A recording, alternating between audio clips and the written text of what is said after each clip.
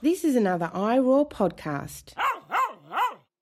Hi, welcome to Storytelling Animals. I'm your host, Dayton Martindale. And as regular listeners know, we've been doing a series about the social, environmental, and other issues with car dependency and how much time we spend on roads, driving around, and all the negative impacts of that and how it might be fixed. The other episodes in this series have dealt a bit more with the problems. Toward the end, we often gesture toward solutions, but today I wanted to dig a bit more into public transit as a solution and talk about how to actually reduce vehicle miles traveled, VMTs as they're called. And so my guest today is Kevin Shen. He is a policy analyst and advocate with the Union of Concerned Scientists in their Clean Transportation Program. And we talk about some of the obstacles faced by public transit in the United States, what sorts of policies might help us overcome them. And then we also talk about something that is, not directly related, but certainly part of this problem of too many vehicles on the road going too far, which is large vehicles, think buses, trucks, delivery vans, emergency vehicles, and how those might be decarbonized as well, because that's another thing that Kevin researches. This is bittersweetly now the last month of Storytelling Animals, at least for the foreseeable future. I am starting a graduate program in environmental studies at the University of Colorado Boulder at the end of August, and the podcast and the associated book club will be going on at least a several months long hiatus. I don't know exactly whether and when it will be launched, if at all, but yeah, I just want to take this moment to say thank you to whether this is your first episode or your 49th, 48th, 47th, whichever episode this is. Thank you so much for listening. Thank you so much to those who have shared it with friends on social media, who have supported this podcast on Patreon. I will be pausing your Patreon payments at the end of the month, so you won't be paying me for nothing. And if you don't yet support this podcast on Patreon, now could be the perfect time to go to patreon.com/storytellingpod and sign up to basically, in effect, just give me a 1 month payment before I pause them. Just to, I don't know, if you've enjoyed this podcast, it could be a nice gesture. And also, if any of you do that, it's going to make it more likely that I come back with this podcast in the future, if I know that there are people out there who are going to be willing to listen and support it.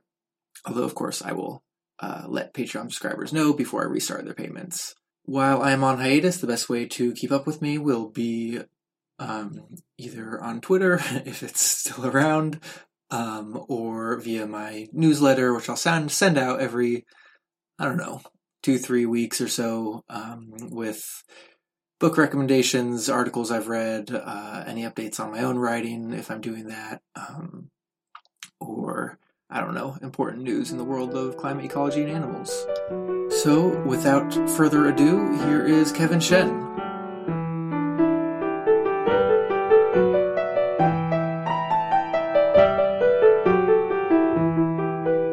Hi, I'm here with Kevin Shen, a policy analyst at the Union of Concerned Scientists. Kevin, thanks so much for joining us.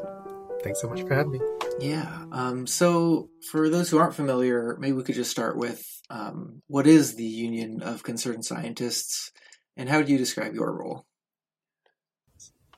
Yeah, thanks so much for asking that. So we're the Union of Concerned Scientists. We are a science-based advocacy organization, and we fight for a sustainable and just world out there. We actually started in the 60s.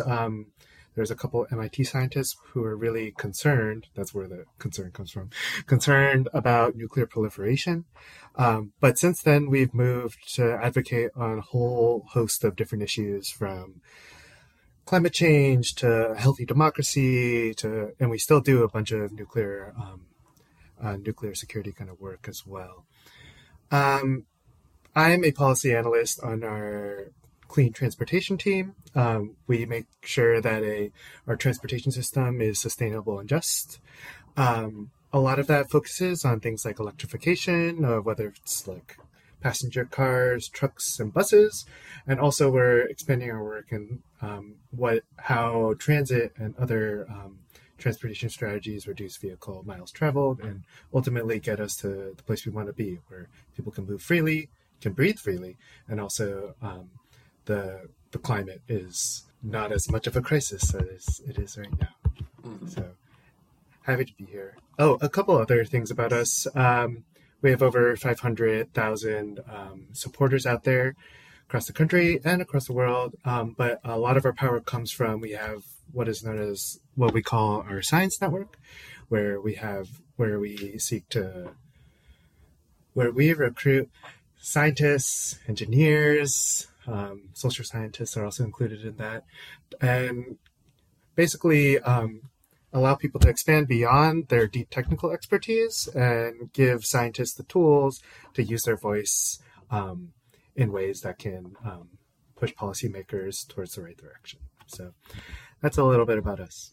Cool. And I'm curious if you want to share any of your personal background, how you became interested and involved in addressing these questions of clean transportation.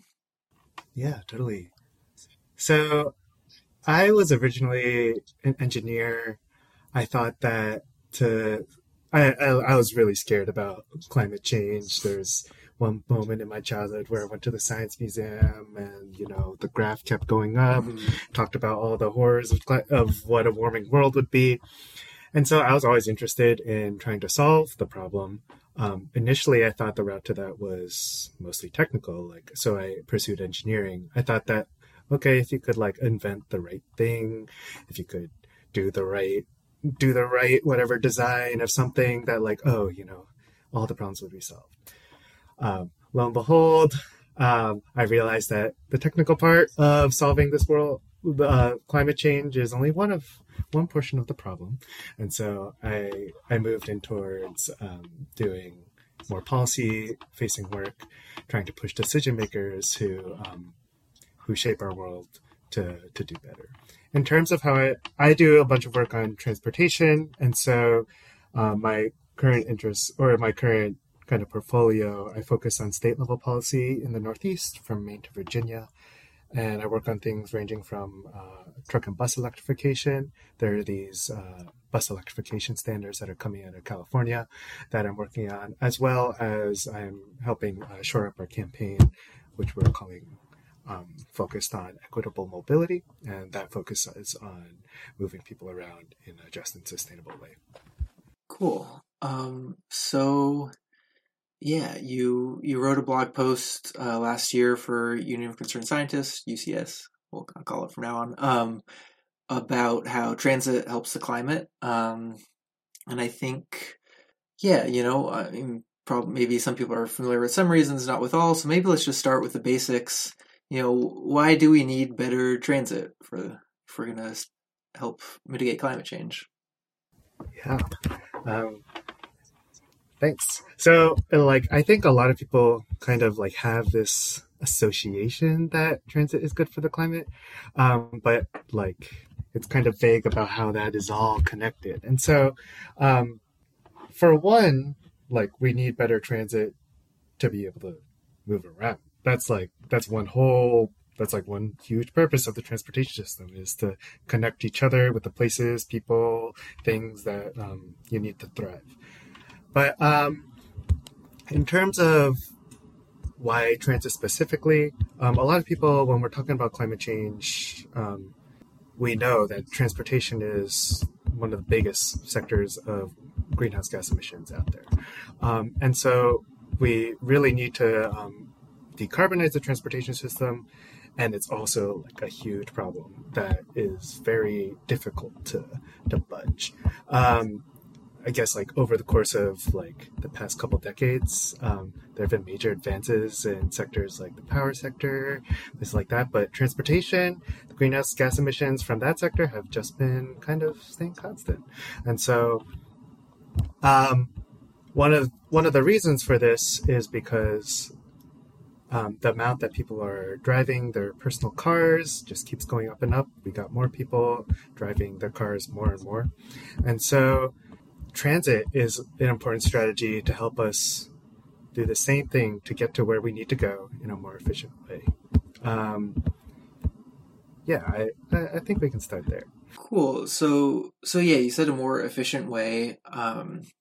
Certainly, taking a bus or a train is more efficient than driving around a gas-powered car, or especially a gas-powered truck or SUV.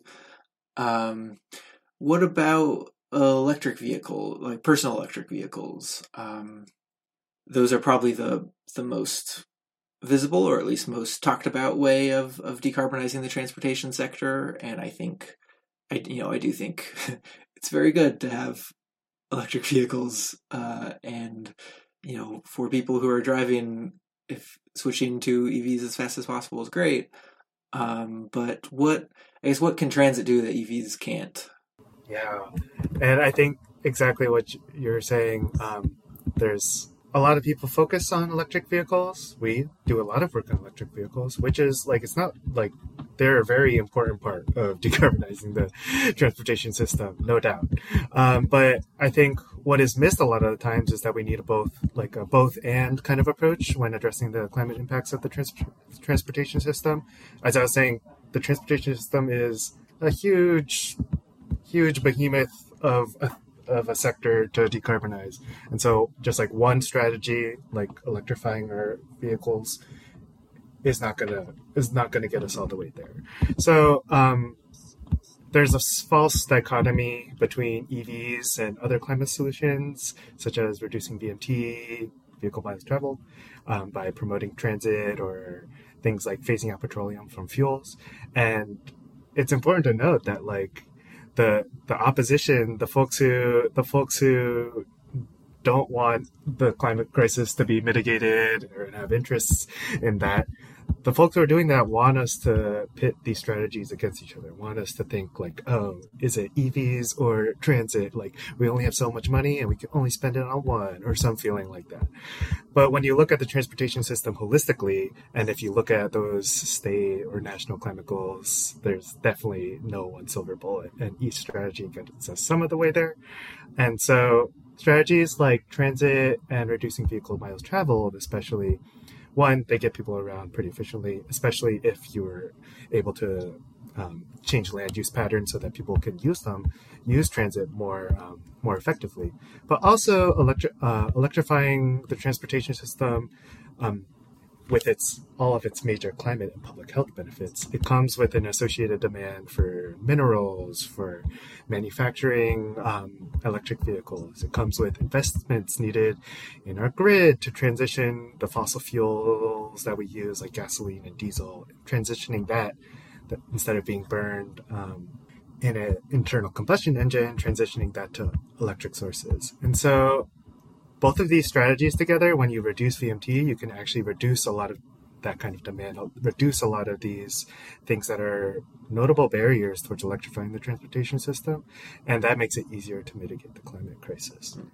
On the other side too, though, transit helps people get around, and the car is more dependent on being able to afford the high cost of car ownership. Yes. It is much more individualized, and all those kinds of things, where transit, not only does it help with the climate, but also helps with getting the transportation system to actually connect all people to the places they need to thrive.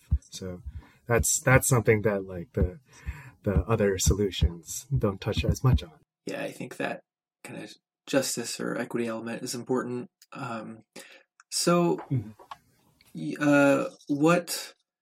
What would you say is kind of the state of public transit? Like, how are we doing in the United States? I know, especially since the pandemic, but even before, there's some room for growth. Yeah, it's a very timely question to ask, because right now things are looking kind of dire, but it's not just, as you said, it's not just now. This has been in the making for a while. And so currently transit agencies across the country are facing a fiscal crisis. Throughout the pandemic, transit has gotten a lot of big infusions of funding from federal stimulus funding, and that helped a lot to help transit exist throughout the pandemic and get our essential workers where they needed to go. As it was shown, like transit was still essential for all of us to be able to thrive in our society because it got a lot of essential workers to keep us all running. And so right now, these agencies are facing a really deep fiscal crisis. And though, of course, transit as it is would benefit from greatly expanded service that would help a lot more people get around. There's what is known as network benefits where, like, you know, with more transit service, more people start using it, which makes it easier to have more transit service, like that kind of positive reinforcement. But right now, if you talk to transit rider unions across the country who are fighting for systems in their area, people are just fighting to prevent service cuts. And these service cuts that could result in a really dangerous negative feedback loop. A lot of transit agencies, in order to fill the gap, debating things like service cuts, debating things like fare increases, things like that, which really kind of make the transit system less effective, less accessible for a lot of people. But it's kind of the state that they're in. So it's really a tough picture right now. Yeah, I think you mentioned how that's kind of a vicious cycle where if the service is worse, fewer people will use the transit, and then there'll be more cuts because there's not people on it. And so who, you know, in terms of how to break this cycle, whose responsibility is it, or some combination of like federal, state, local governments? You know, how does transit funded? Who decides, you know, whether services are cut or expanded? How does that work? Yeah.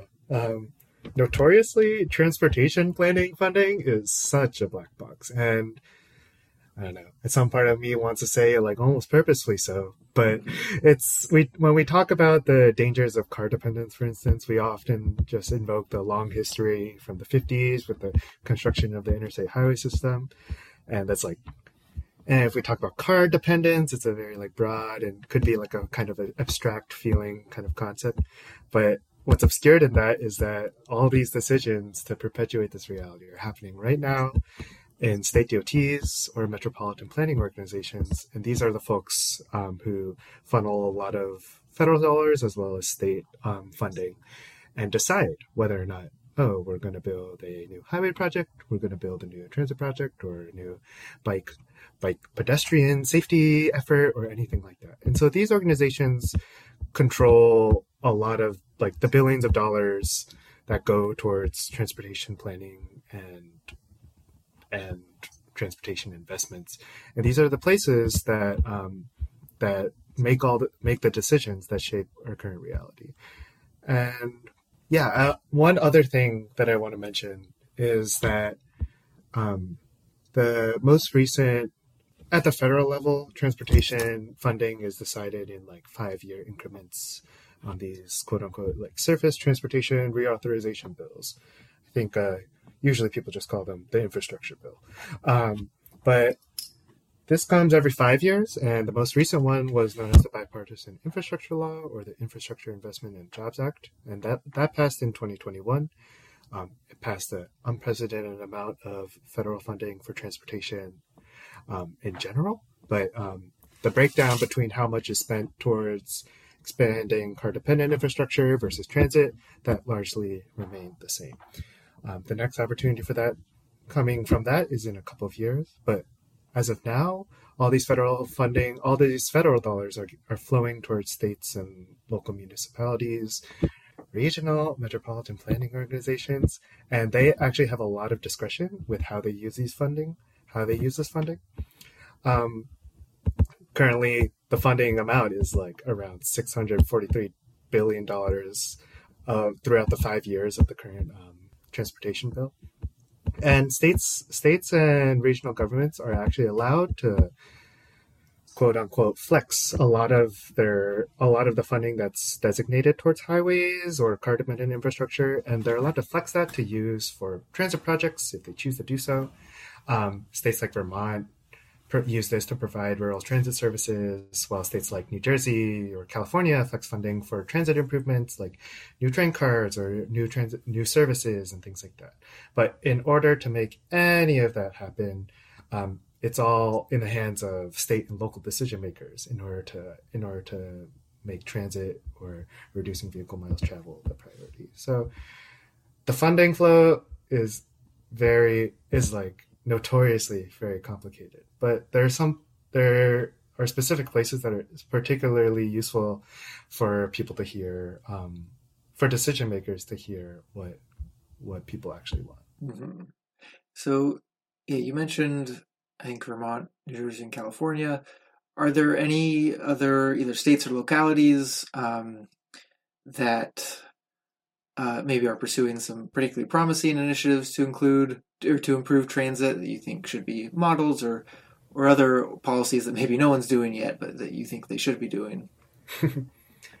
There's definitely a lot of policies that nobody's doing yet, but I think one promising, case for hope recently has been when transportation planners and engineers make decisions about what projects to choose or not. Since like a couple decades ago, transportation, like federal transportation funding, has been tied towards like an ethos that you must make decisions based off of objective kind of criteria that you can measure, a couple metrics, things like that. Usually this includes things like safety or reducing congestion. But states like, I think one of the first states to try and use this in a different way was Colorado, which around 2 years ago came out with this quote unquote greenhouse gas measurement rule that it basically required all transportation projects that go through the transportation planning process, they have to do an analysis on the greenhouse gas emissions that are implicated in it. And then they have to add up all these projects in the plan, and it has to add up to a decreasing timeline or decreasing goals that Colorado is setting. And so basically, like, traditionally, you don't have to think about climate change when making transportation project decisions. And Colorado was one state where they made that happen. They were like, oh, we actually need to be thinking about this. This is one of the major impacts of the transportation system. Minnesota did a similar thing that passed in their most recent state transportation bill. And then now at the federal level, they're considering, albeit like a weaker version of a similar rule that would require state DOTs and MPOs, metropolitan planning organizations, to consider greenhouse gases in all the transportation project decisions they make. Okay, so if they're deciding whether to put money toward a highway expansion or toward a bus system expansion, one of the factors they consider has to be the emissions impact. Is that? Yeah, and in Colorado, it's not just they have to consider; they have to add it all up, and it has to go down. Okay. Whereas some of the other rules could be a little weaker, though. That sounds like it is something they should be doing. Yeah. What are some things that? Well, okay, I'll start here. I currently live in Detroit. At least I'm moving in about a week, but I currently do. And the bus system here, which I'm pretty reliant on, is often not very reliable. Buses that are scheduled won't show up. Buses will be late. And my understanding is that at least one factor here is there's, both in Detroit and in some of the surrounding counties, a pretty significant driver shortage. And the drivers simply aren't paid very well. And so it's not an attractive job, and they have trouble, I guess, hiring and retaining drivers, is my understanding. I was reading some of what you were writing, and it sounds like this is a widespread problem, not having enough bus drivers. Is this, Mm. what can be done about that? Or is this something you're paying attention to? Yeah, definitely something that we're keeping our eye on. Um, it's been like, I think a lot of folks, when they think about transit or fighting for better transit, it's just like, oh, like more money would be great. But also this, like the operator crisis has been like one of like of the other very thorny problems that has been plaguing the industry. And so this is definitely something that's been well known in the transit industry for a long time, which is that you need a commercial driver's license in order to drive a bus. But a lot of the other jobs that come with with that license, that you could get with that license, for instance, truck driving or things like that, um, are usually a lot more lucrative than than the transit industry. And so because of that, the transit being a bus driver for a transit agency has been a really tough. It's been really tough to recruit bus drivers for this job. Some other aspects, there's many aspects towards this. One of them is being able to pay drivers more. That's like the baseline of being able to attract more people to apply for the roles.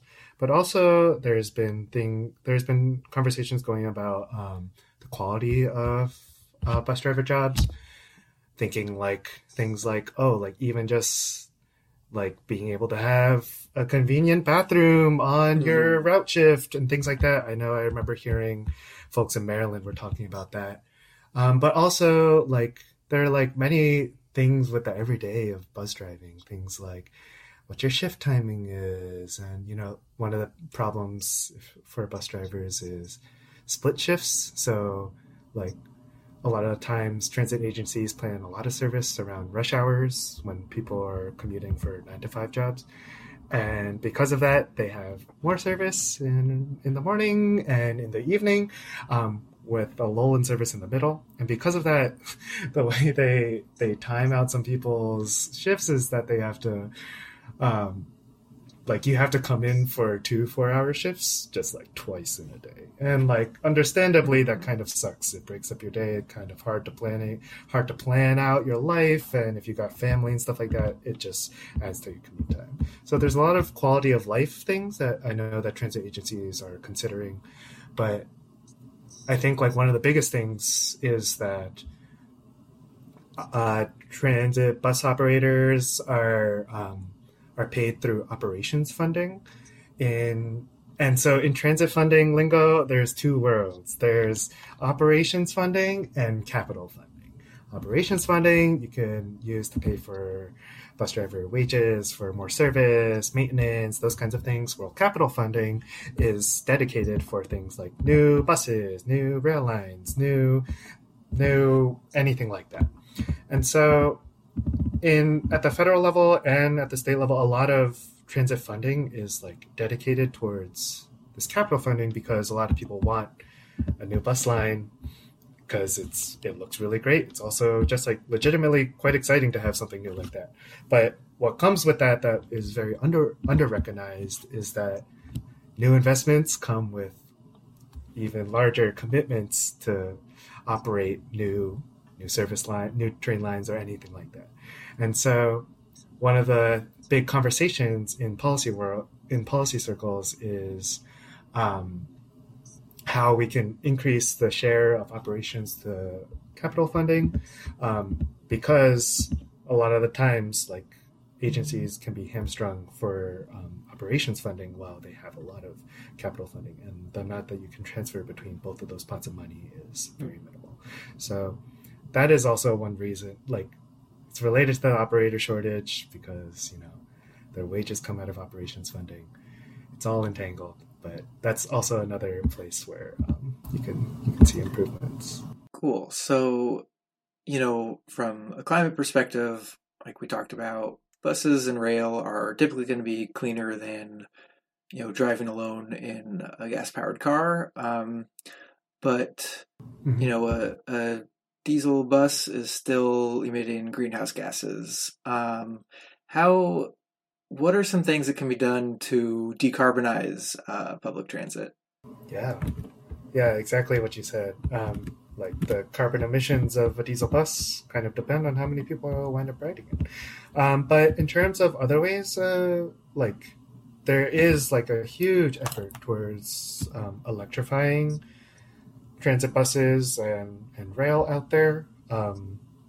Transit buses were actually like one of the first kind of applications of electrification of medium and heavy duty vehicles, because their like procurement processes and everything were like a lot easier. The application was one of the first applications that electrification seemed like very viable.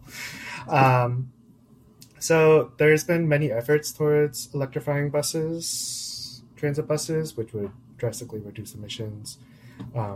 There's a federal grant program called the Low to No Emissions Program that provides funding to agencies specifically for this. They just came out with their announcements of who got the funding for that recently.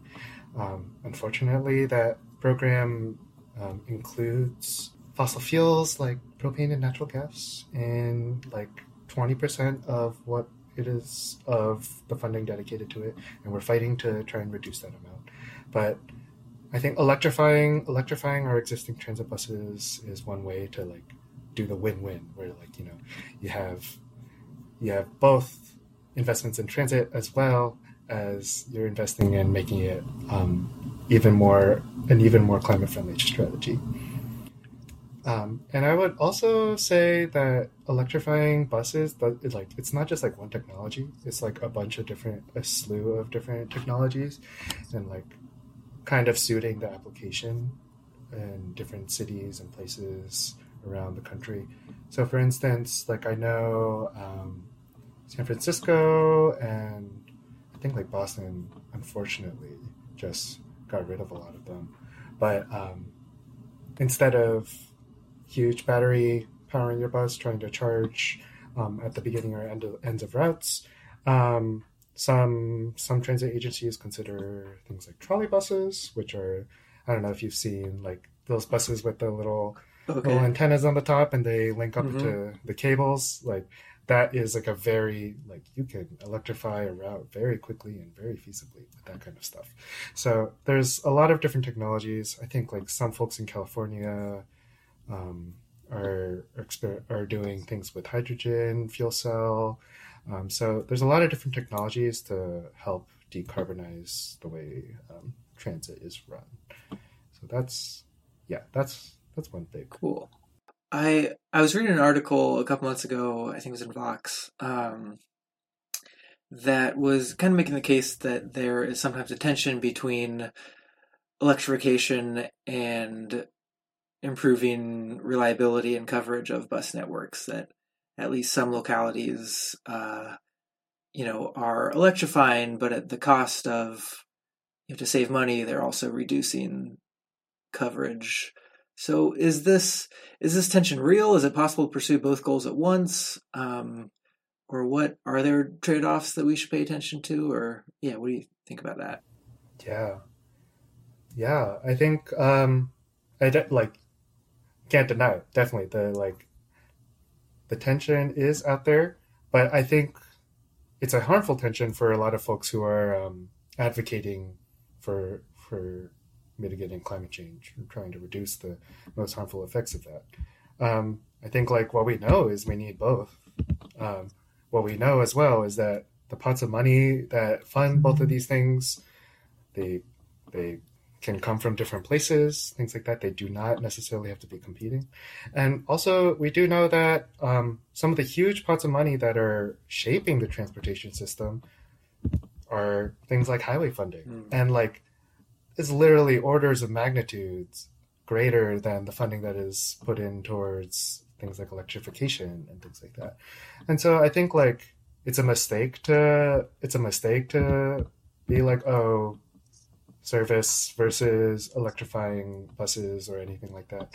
I think also one thing to note is that buses make up a quite small portion of vehicles on the roads compared to all the personal cars people drive in, or trucks that are out there hauling our goods around and things like that. And so we don't have to focus solely on electrifying the buses. That's not the end all be all. There's also a lot of other things that we need to electrify out there too.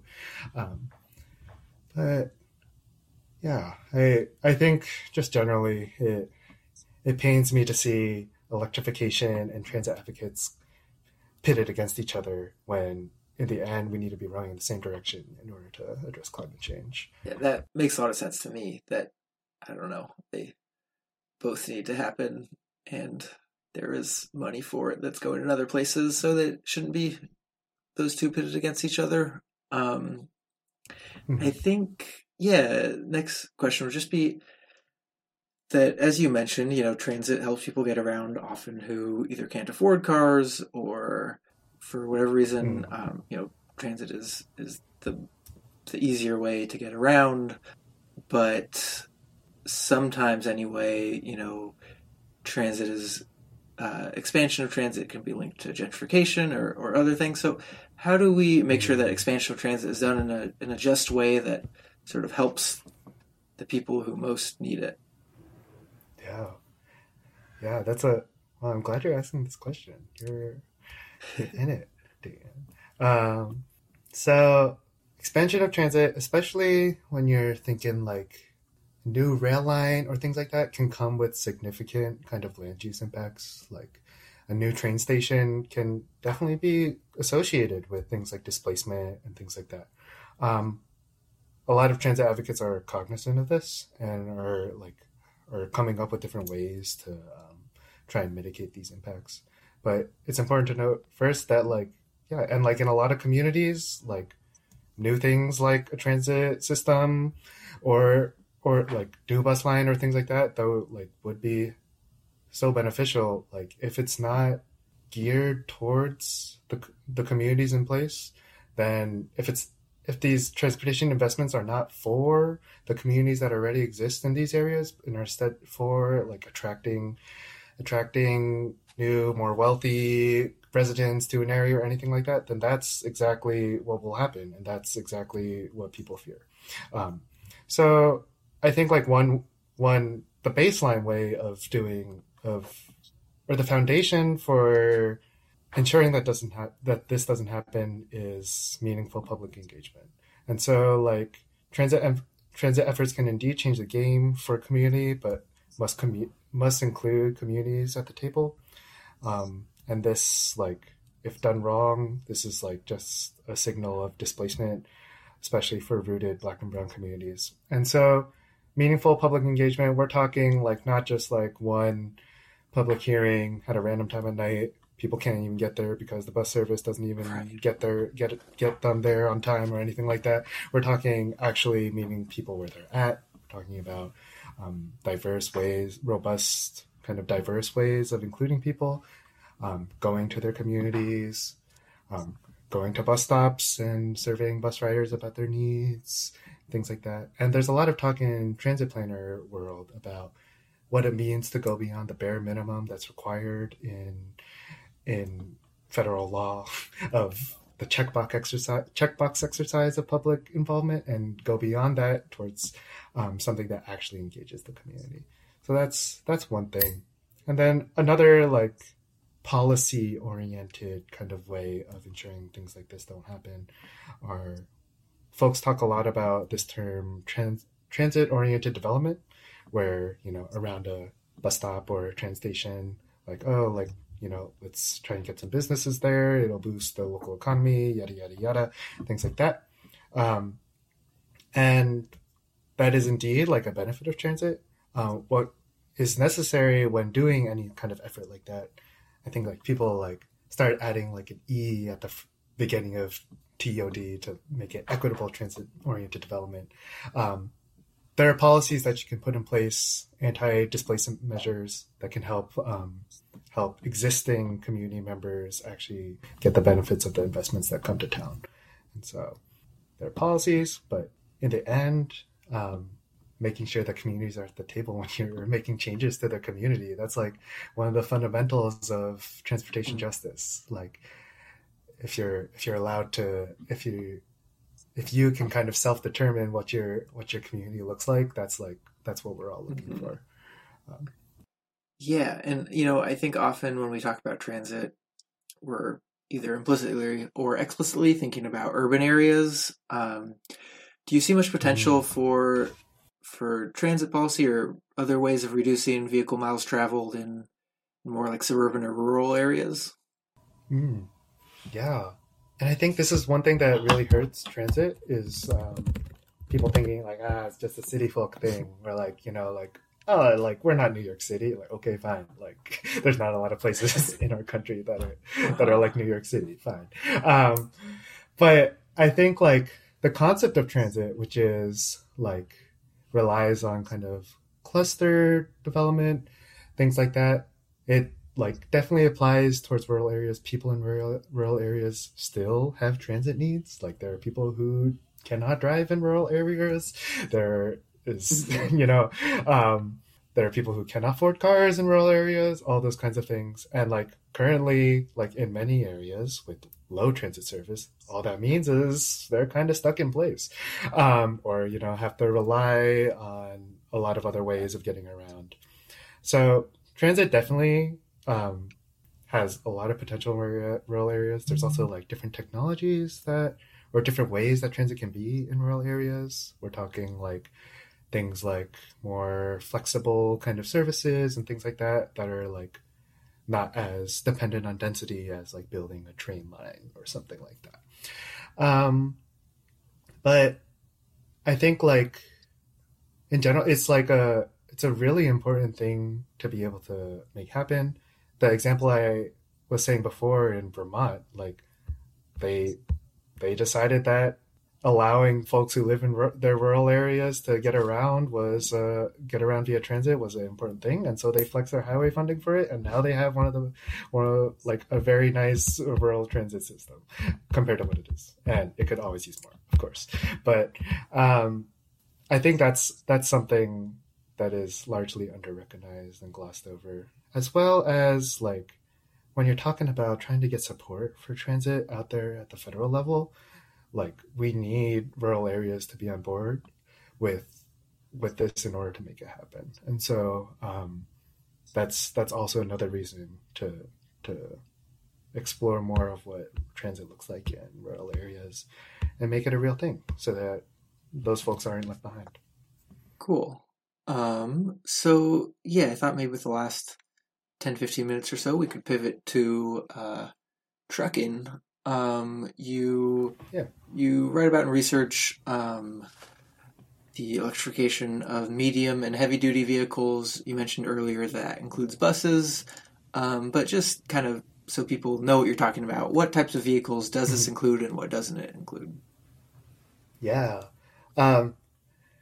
There's all this lingo out there in transportation world. So when people say medium and heavy duty vehicles, they say it's based on this vehicle class thing, which is about how heavy the vehicle is. Okay. And so the category of medium heavy duty vehicles includes things from, like, we're not talking about your Ford F-150s, but the level above that, the F-250 that are used for a lot of like work trucks and things like that.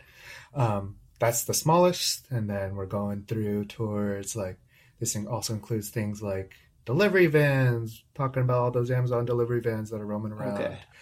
We're thinking about like emergency vehicles, fire trucks, ambulances. We're talking about other step vans that are used, box trucks that are like, I think the things that you might rent for moving, but like a lot of companies use that for their daily operations.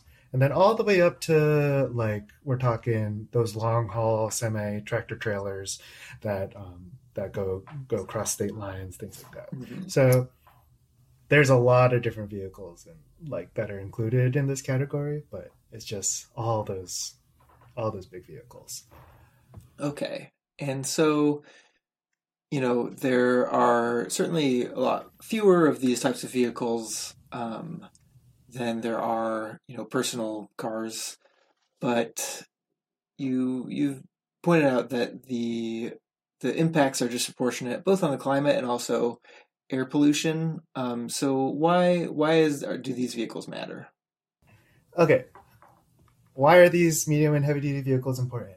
So they do comprise only 10% of the vehicles on U.S. roads, but heavy-duty vehicles contribute 28% of greenhouse gas emissions because, they're bigger, they emit more per mile, but also a lot of these like commercial kinds of vehicles get driven a lot more than, what you might think for a personal car.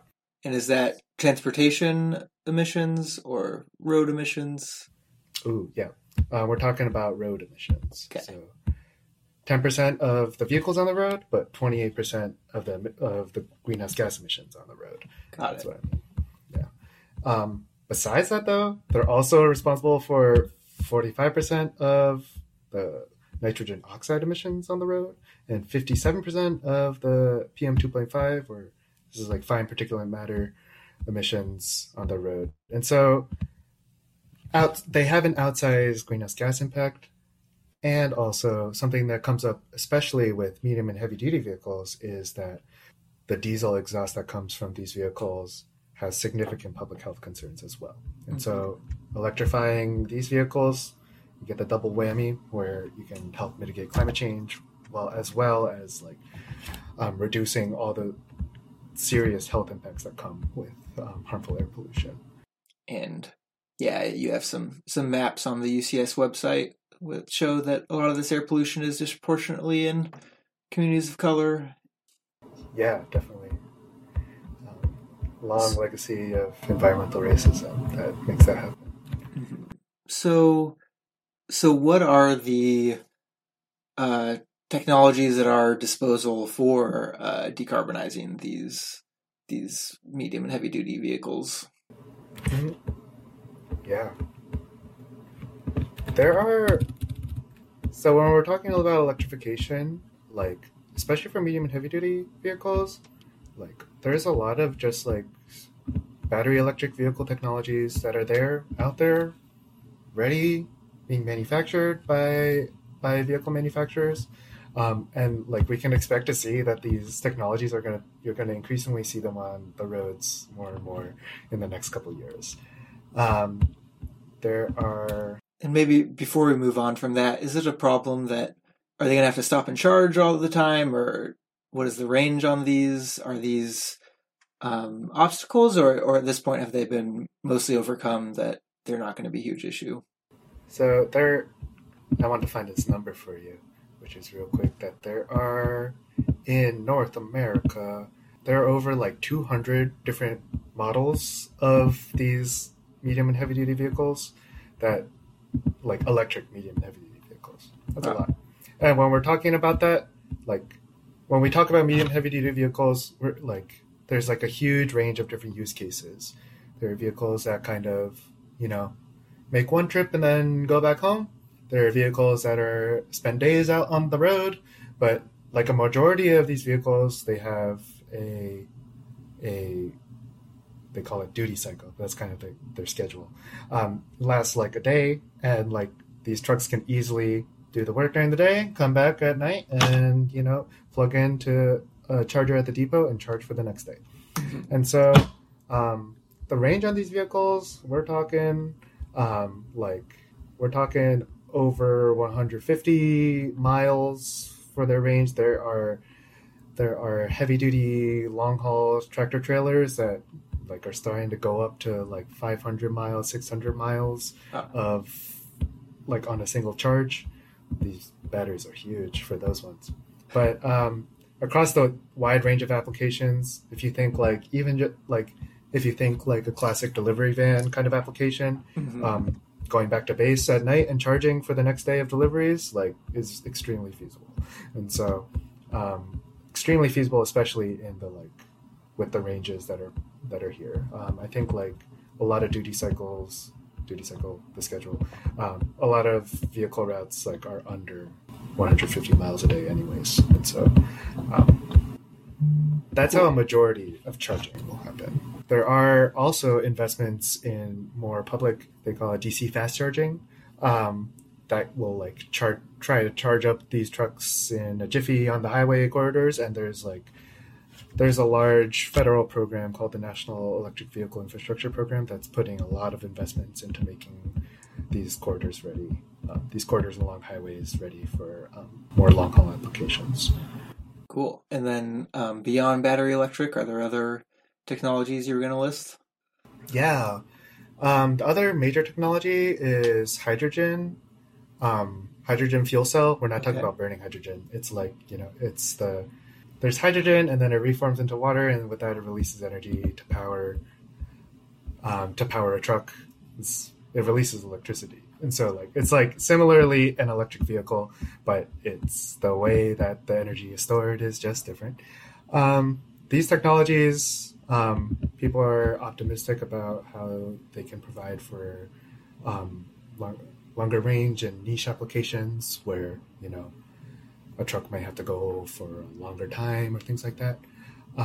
But there are also concerns with like hydrogen fuel cell infrastructure, with making sure that it's green, making sure that it's not just associated with fossil fuels, because a lot of hydrogen is produced that way. So there are active conversations about that. But hydrogen fuel cell is another promising technology for this. Okay.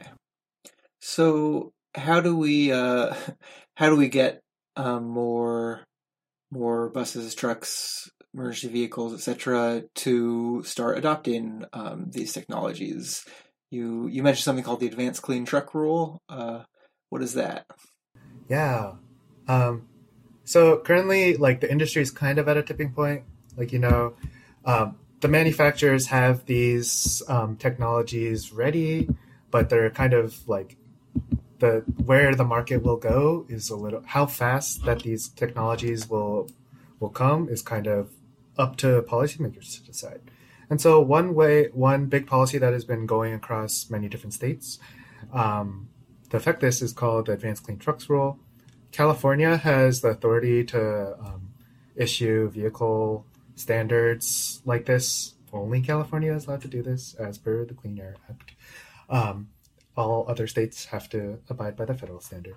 But California recently put out something called the Advanced Clean Trucks Rule. This would require manufacturers to sell increasing amounts of zero emissions trucks. We're talking either battery electric or hydrogen fuel cell and things like that. This rule would require increasing sales of that and would basically just provide for the availability out there on dealers' lots so that fleets could take advantage of these technologies. There's a lot of moving parts with a transition to electric trucks. And so this rule provides certainty so that folks can plan out the charging infrastructure associated with it, plan out how many trucks will be on how many electric trucks will be on their lots and things like that. So California adopted this rule a couple years ago, and now states across the U.S. have the authority to choose now between adopting California's rule or sticking with the federal rule. Many states have already adopted the rule. We're talking Washington, Oregon, Massachusetts, New York, New Jersey, and many other states right now are in the current process of considering it. I work in the Northeast, and so I know Maine, Rhode Island, and Connecticut, they're literally in the process of adopting these rules to make sure that they have electric trucks on their lots. So many states can adopt these rules. It encourages electric truck adoption, which would help not only the climate but also the associated public health benefits as well. Mm-hmm. And yeah, my understanding is there are similar, at least proposals with personal electric vehicles as well, where sort of by year X you have to sell, or X% of the new vehicles have to be electric. By year Y, a higher percentage have to be electric, and then eventually 100%. Are there ways with, I guess, either with personal EVs or with medium and heavy duty vehicles to also make sure the older ones are replaced? This is not my area of expertise, but okay. UCS just put out a report about how the older vehicles are one of the, when you're thinking about the older vehicles, you're talking about vehicles that emit more. You're also talking about vehicles that are owned by folks who are lower income and buy used and things like that. And so there's a lot of work to be done to make sure that those vehicles are transitioned in an equitable way. Cool. Yeah, is there anything else either on medium heavy duty vehicles or on transit that you think I should have asked you about, or any other policies you want to throw out there? Um, huh. So on the medium and heavy duty vehicles front, it's important to note that like there's a big coalition of environmental organizations who want them due to the benefits of electrification for the climate.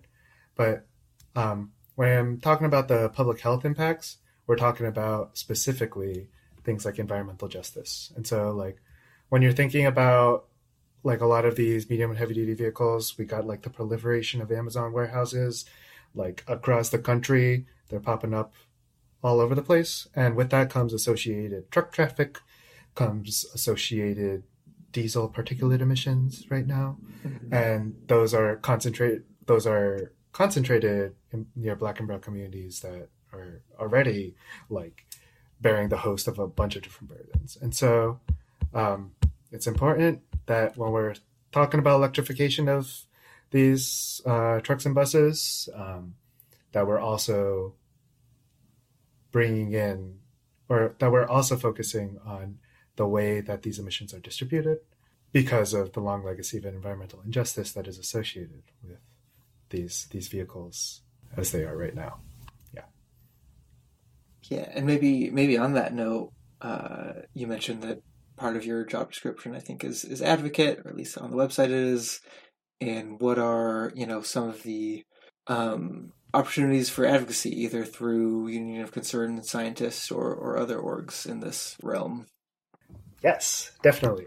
So for us, if you're a scientist, like please join our science network. We'll be able to connect you with tools for advocacy, how to testify at a public hearing. We can help you organize your scientist buddies to do the same. We can give you all the tools you might need. For everyone else, like we also have, please sign up for our newsletter. We don't send that many emails, but if you go to ucsusa.org, you'll be able to find out all the things that we're doing, all the events that we're putting on, and the opportunities for advocacy if you want to get involved. So cool. And one last question I actually just thought of, and maybe it's not something that you work on or that UCS works on, but with personal transportation, we're talking about reducing vehicle miles traveled, right? In addition to electrification.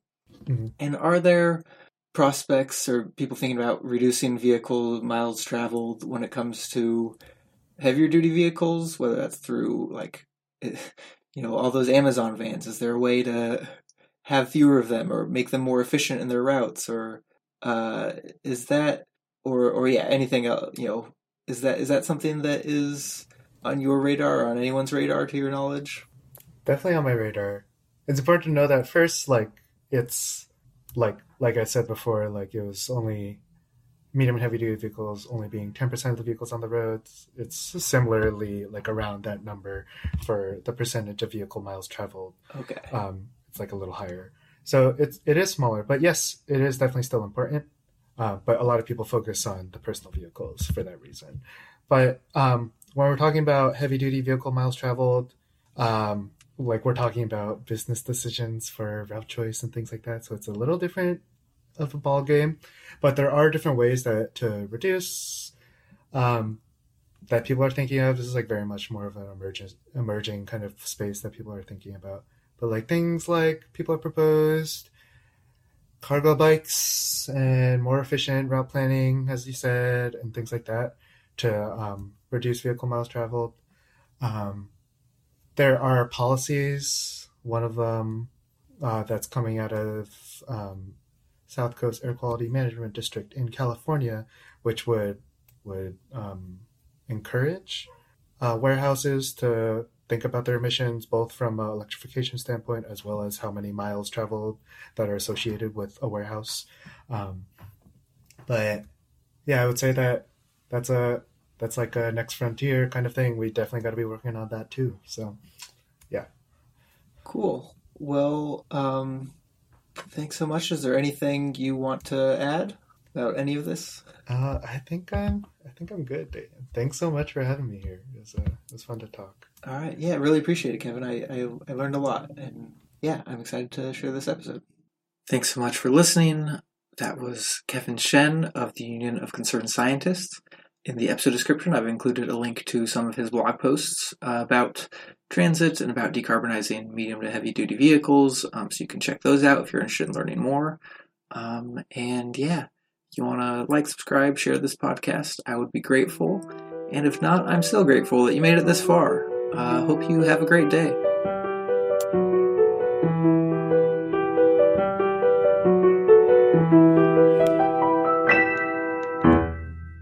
For more great iRaw podcasts, visit irawpod.com.